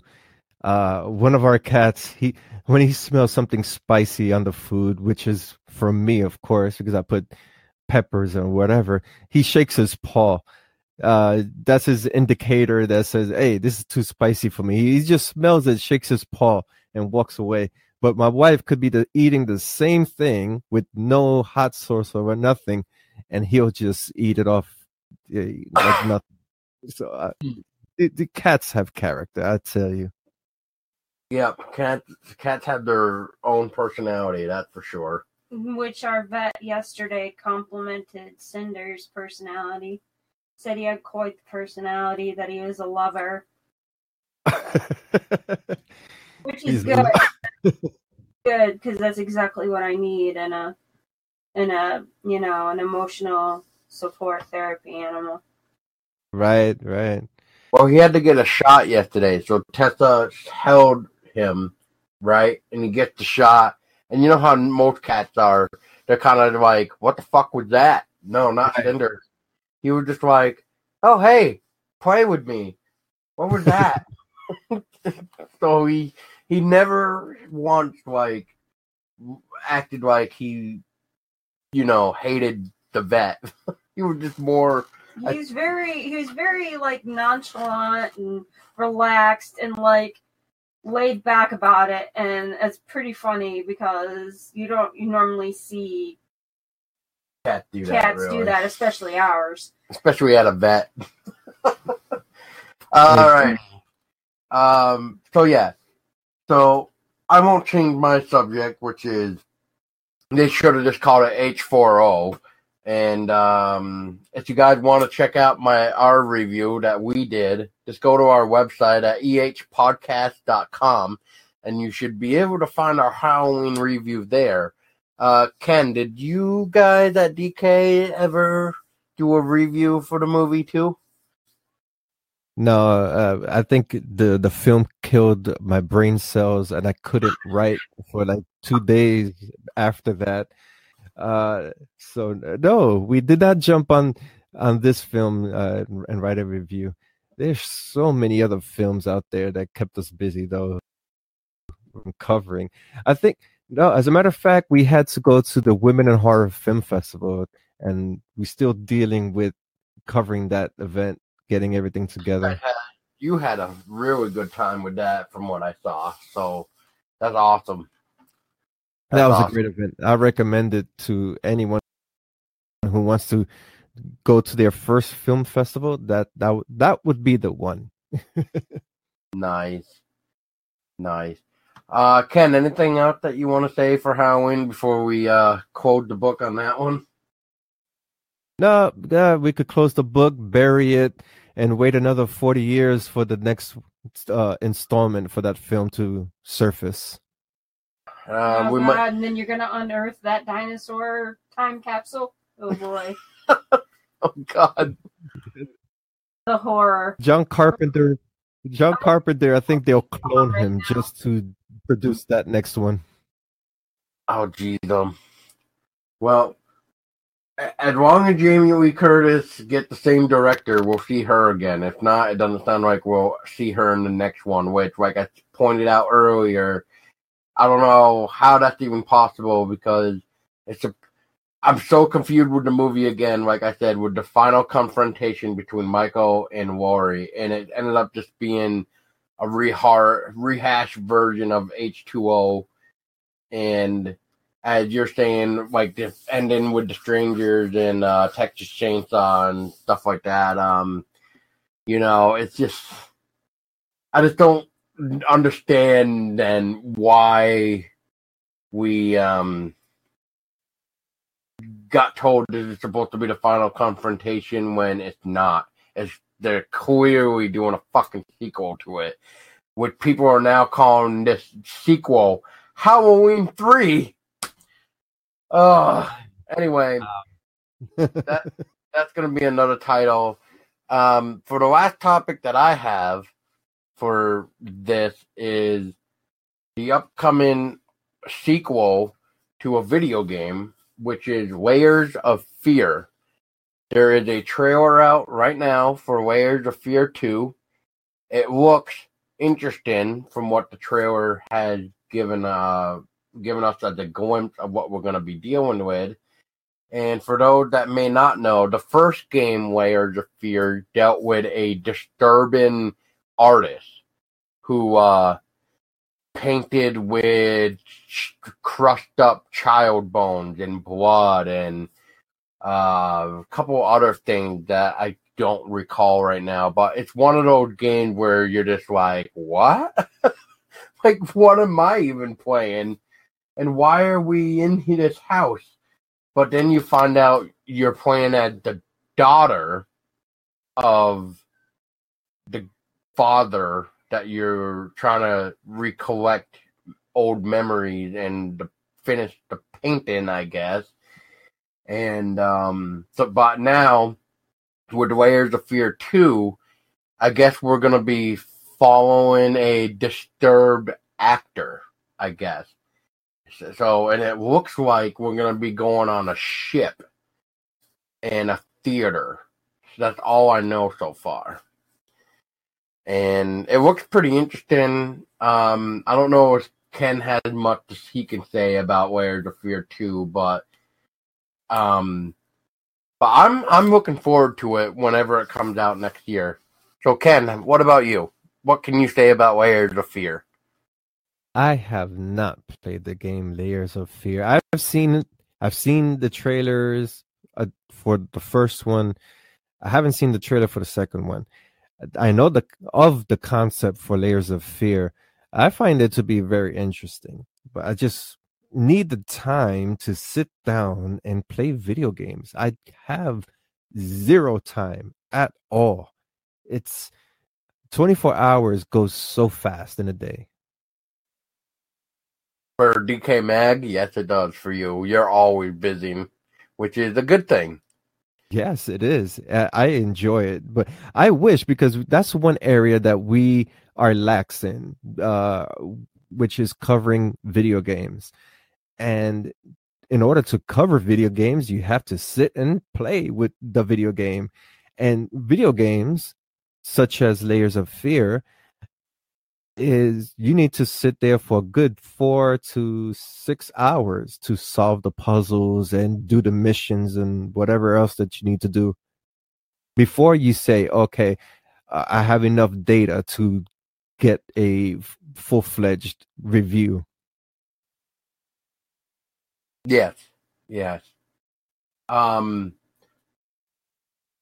I just can't wait. I really enjoyed Layers of Fear. I loved the environment. I'm not sure if Ken, if you're familiar with the environment too, how it changes around. Where 1 minute you could be looking at a really small room, and then you turn around and then you're looking at a fucking long hallway. I don't know if you're familiar with any of that type of gameplay of it, but the environment changes, which I loved, because it makes you think you're going crazy or there's some type of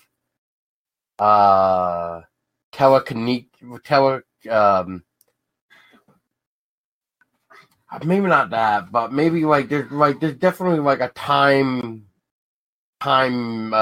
portal thing going on, or there's something going on where why were you just disappearing? It must be the weather. We must be getting the bad thing, or going to be. It must be. So yes, Ken just left. Note to myself, Ken just left. So go back and start deleting. That disconnected again, but I did catch it. The game that best describes that you just referring to with this scenery change would have to be oh shit, what is the name of that? It just came out. Fuck. That survival horror game. It just came out this last year, as a matter of fact. Holy shit. I have a brain fart. We're not speaking Evil Within. The Evil Within. Yes, that's the one. I see. I was about to type in Google. That's the one. There's one scene that the protagonist is walking, and all of a sudden everything changes around him, and he looks behind him, and the hallway's dark, and the paintings are crying, and all this stuff. That is genius, because it bridges the gap between the supernatural and psychological. and to incorporate that in a video game makes it so surreal. I love those type of visuals. Yeah, it's almost like a crack between reality and the unknown, and it worked out really well. But in this case, with the evil within, you are in the unknown. You're in the what the hell did they call it? The STEM system. So it's a world created by the evil, corrupted company that is also escaping my brain right now. But they made it so that they could, control people's minds in a way. I mean, look at the DLC in the first game with Kidman. Whatever she did, she was always being watched by that guy that you didn't know who he was until the very end.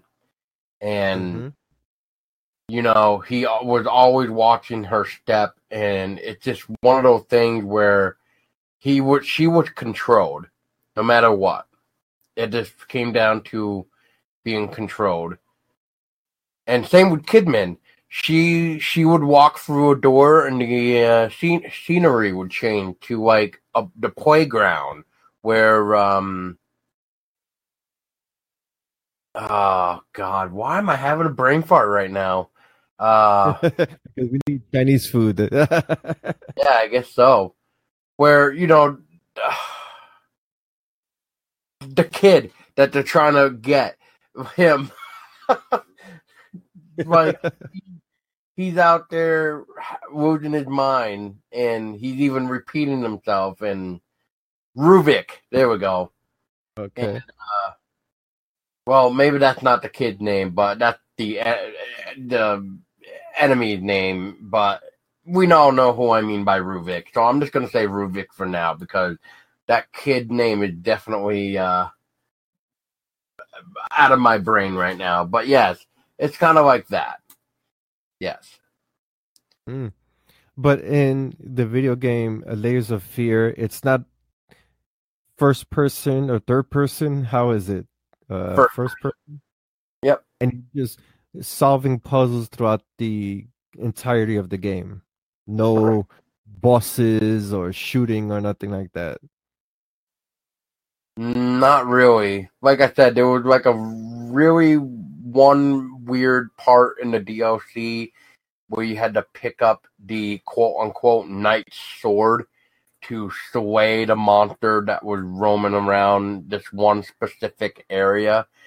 But it was like the whole area was like cardboard or something.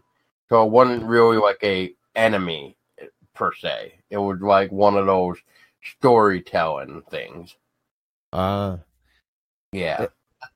I've seen survival horror move away from the strong soldier character or the strong protagonist, and the protagonists that the players control are regular people. They could be a toddler stuck in his dream to someone that is dealing with a psychological trauma and they're stuck in their mind. That I find it to be very well executed, and that's what's really changing survival horror in the indie scene. Not so much for the major labels like EA and the other one. They still stuck in that other era that you need a gun to shoot all the zombies or whatever. And I gotta try Layers of Fear. You had mentioned that Steam may have a Black Friday sale. I may pick it up, and okay, that's one thing. I could buy it, but where's the time to play it? Right before you go to bed. Right. That's or a you good can idea, always right? just move your sleep time to play in game time. Oh, I've done that. I tell you, when I used to play Left 4 Dead, that would be the case. I would be up to 3 o'clock in the morning, and then I would have to go to work the 9 to 5. I'd wake up at 6. Oh my God, those were the days. Those were sounding like the days. I remember coming home from work at 10 o'clock at night or 11 at night and playing games all the way up to 3 o'clock in the morning and then go to bed and then get up around 11 o'clock noon, get ready for work and do it all over again. Yeah. Well, we are living in a different era.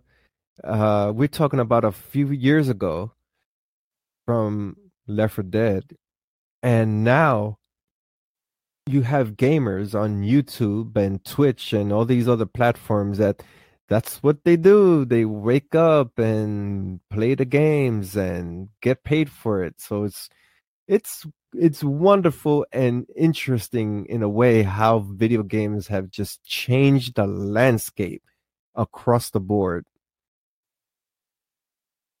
Yeah. Yes. But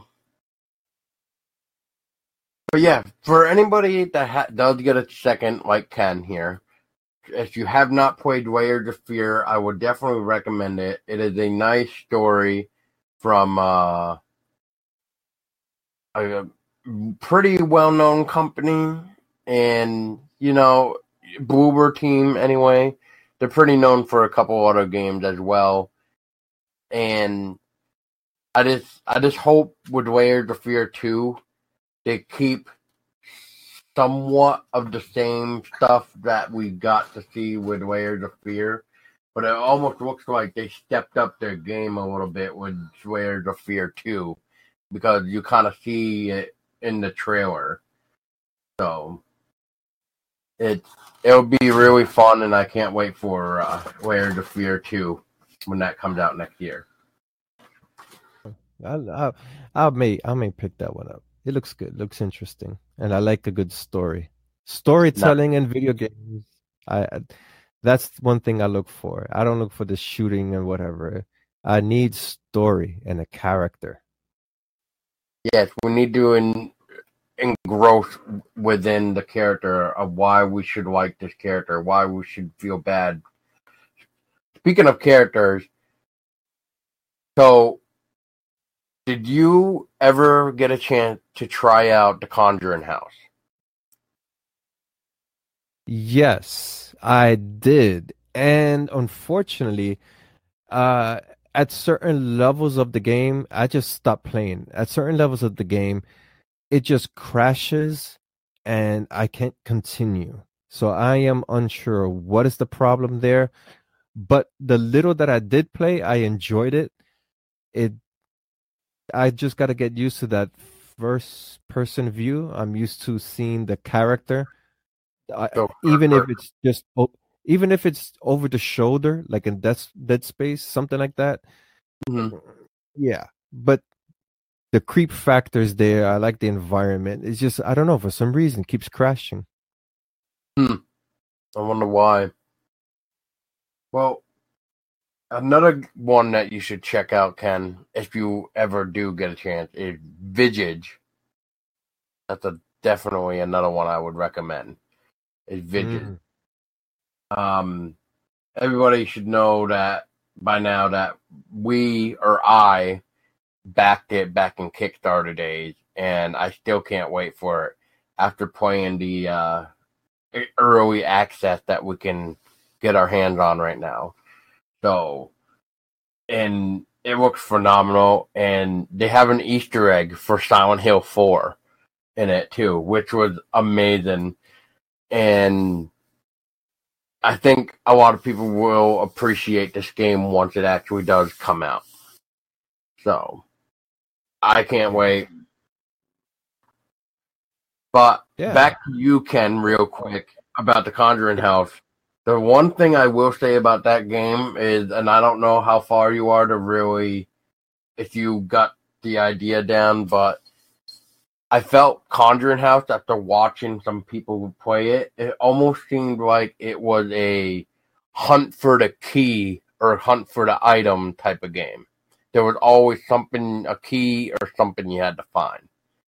But then again, yeah. So I don't know where you are to say, do you feel like that, or have you not gotten that far where you feel like this is like a key hunting game? Yeah, right away I knew it was one of those hunting for the clues type thing. Nothing extravagant. That's basically what even before playing the game, I knew it was going to be like that. But for some strange reason, like I said, it just keeps crashing and whatever. Once that happens, I'm like, all right, whatever. On to the next project. Well, I hope that the studio will put out a patch for it or something. I'm surprised they still haven't yet. I know if you haven't seen it, but I hope one day you'll be able to continue it, and I'm looking forward to your view and article on it when that day comes. That's for sure.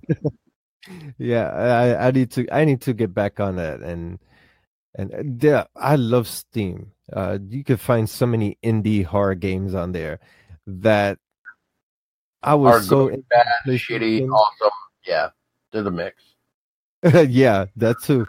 But you don't find those games on the Xbox or PlayStation. It's like, okay, all right, this is the place to be here. Well, you need a good computer system. I'm going to throw in that not yet for the console thing that you just said. Not yet, but console is a pain in the ass to get a game on, I will say. Yeah, they have to port this more programming and all these other things that goes along with it. Yes. But okay, Ken, that's about it that I have. If there's anything else you have, this is the time. Otherwise, thank you for helping me out with this discussing of what would have been a roundtable, but it was quite fun, entertaining. I hope everybody here enjoyed it as well. If not, I'm so sorry for wasting your time, I guess. But at least you had fun talking and hearing about the zombies at the beginning. That was fun.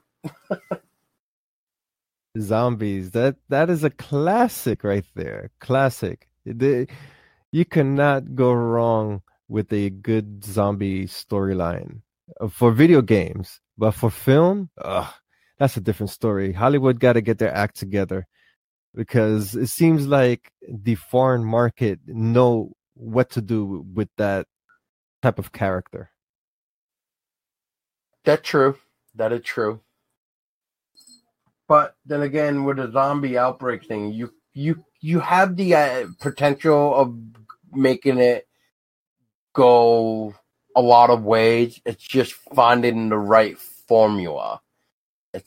I guess, like how we were talking earlier about Dying Light. When it hits nighttime, you're pretty much fucked if you do not have the right equipment and weapons and stuff. You're pretty much gonna get your ass handed to you unless you somehow make it to a safe room.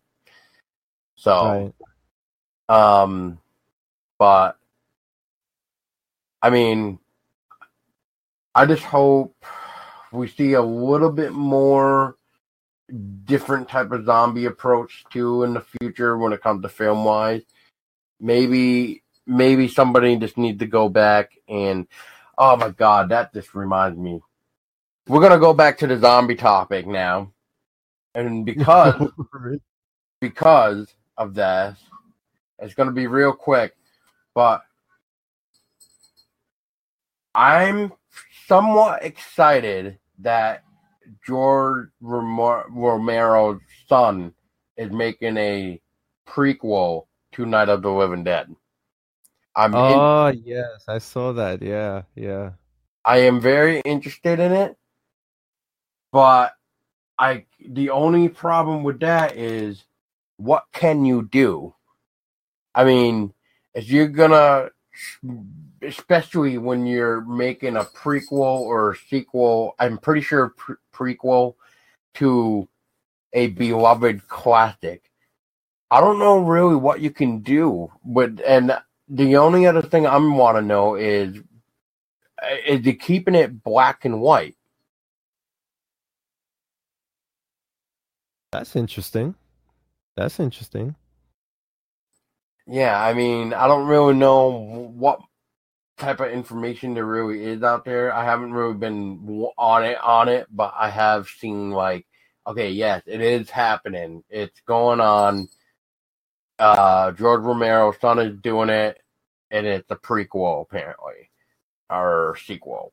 I know it's one of those, but I'm just find it interesting. But yeah, that's my one last thing for the zombie topic. I promise. Well, if they do it, I hope they do it right. And even if the zombies are slow walking cannibal corpses, it'll be intriguing because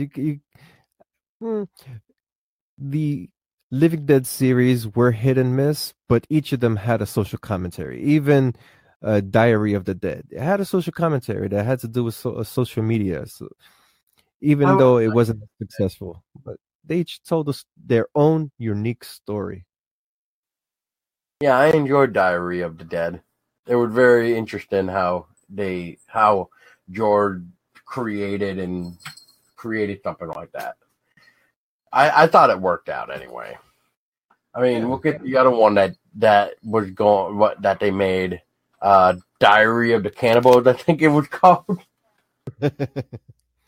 which was interesting, I guess. Or Diary of the Zombies, I forget. Diary of the Dead. Yeah, I know it's Diary of the Dead, but then they had another one that was like Diary of the Zombies or Diary of the Cannibals or something. Anyway, Ken, thanks so much. Unless there is, like I said, anything else that you need to add, now is the time. Otherwise, where can we find DecayMag? DecayMag. We're on Facebook, Instagram, Twitter, Pinterest at DecayMag. DecayMag. I always got to emphasize that we are DecayMag, not DK Magazine or DK or the word DK.